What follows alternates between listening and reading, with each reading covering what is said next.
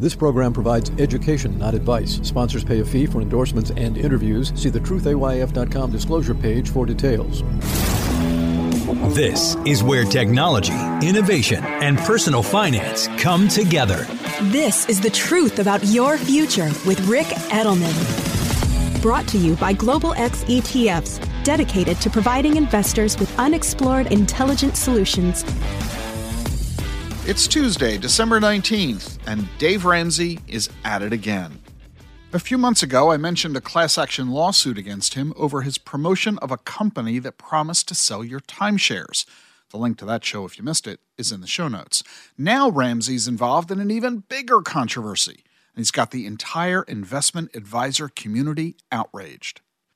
If you follow Dave Ramsey's advice on this issue, you're going to lose all your money, you're going to be broke in retirement, you're going to be financially destitute. You'll have spent down all of your life savings, and Dave Ramsey will not be there to bail you out. Let me tell you what this is all about. It's called a SWIP, a systematic withdrawal plan. I've been in the financial advisory business for 35 years, and forever in this business, I and every other legitimate financial advisor has recommended to our clients that when you're in retirement and you need to start withdrawing money from your investments, you should withdraw no more than 4% per year. Let me explain why.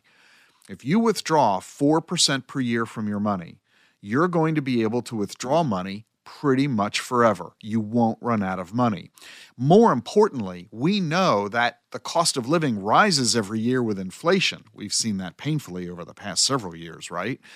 And that means you're going to want to increase your withdrawals from your account. If you withdraw only 4% from your portfolio will probably earn more than 4% so that you can have your portfolio grow in value, and that means you can increase the amount of money you're getting from your account each year through a 4% withdrawal program. This way, your income will keep pace with the cost of living, and you won't be crushed by inflation as you age. Now, I also hasten to add that this 4% rule isn't really a rule. It's a guideline. Depending on the client's circumstance, you might need to withdraw less than 4% to avoid running out of money, or you might be able to withdraw a lot more than 4% without any concerns. I mean, let's face it, I think Bill Gates can afford to withdraw more than 4% of his money without a fear of running out of it. So, depending on your circumstances, determines how much money you ought to be withdrawing.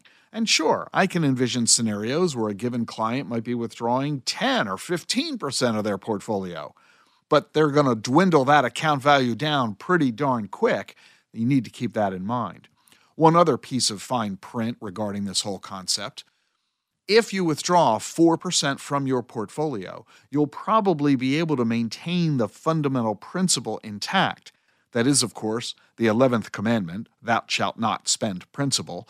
So investors are happy to withdraw their income, their dividends, and their interest from their account, but they don't want to spend down their principal because they don't want to run the risk of becoming broke in their 80s or 90s.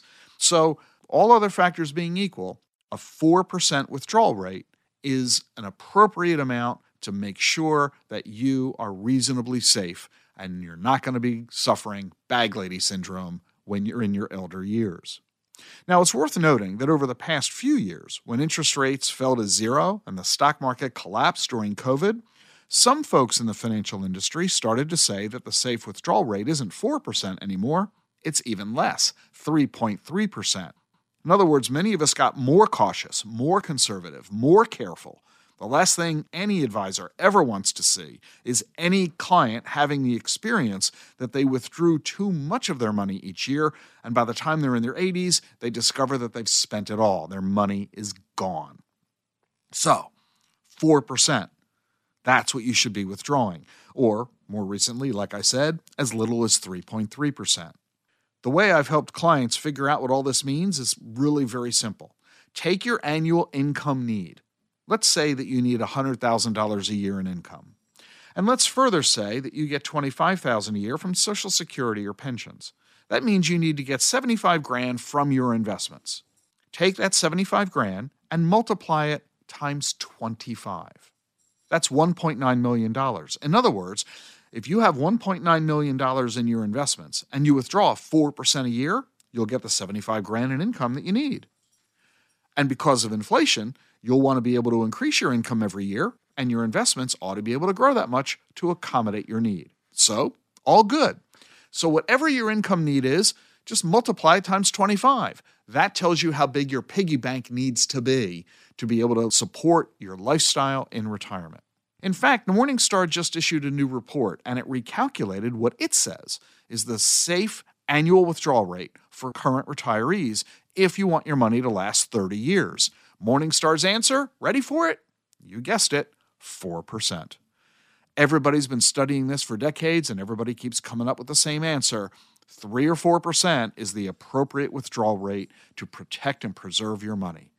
By the way, Morningstar is assuming you've got 60% of your money in stocks, the rest of it in bonds, a 60-40 portfolio, pretty typical for most portfolios that advisors typically recommend.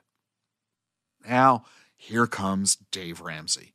This is the guy whose big claim to fame in personal finance is that he once filed for bankruptcy. His focus has always been on helping people pay off their debts, but now Dave has decided that he's an investment expert, and he's now telling his radio audience that financial advisors who recommend a 4% withdrawal rate are super nerds and goobers who, quote, live in their mother's basement with a calculator. Really, Dave? I live in my mother's basement? So if Dave Ramsey says a 4% withdrawal rate in retirement is wrong, what withdrawal rate does Dave say you ought to do? He says, and I'm not making this up, he says you should withdraw 8% per year. Oh my goodness. Here's his rationale. He said on his radio show, quote, if you're making 12% in good mutual funds and you need to leave 4% in there for inflation, that leaves you 8%. That's what he said. And he's crazy. First of all, there's no such thing as any mutual fund, let alone a good one, earning 12% every year. Bernie Madoff died in prison for promising his clients 12% a year. Since 1926, the S&P 500 has averaged 10% per year, not 12. That's 20% less than the 12% Dave Ramsey's saying you ought to be earning. I've never met any investor, nor any investment advisor, who has ever recommended that every retiree have 100% of their money in the stock market. But that's what you'd have to do to get the 10% that the S&P 500 has delivered. And Ramsey is telling people they ought to be expecting 12. What do most people do? Well, most people have 50 or 60 or 70% of their money in stocks. The rest of it's in bonds. And bonds don't earn 12%. Not even Dave Ramsey's claiming that. Since 1926, bonds have earned about 4% a year.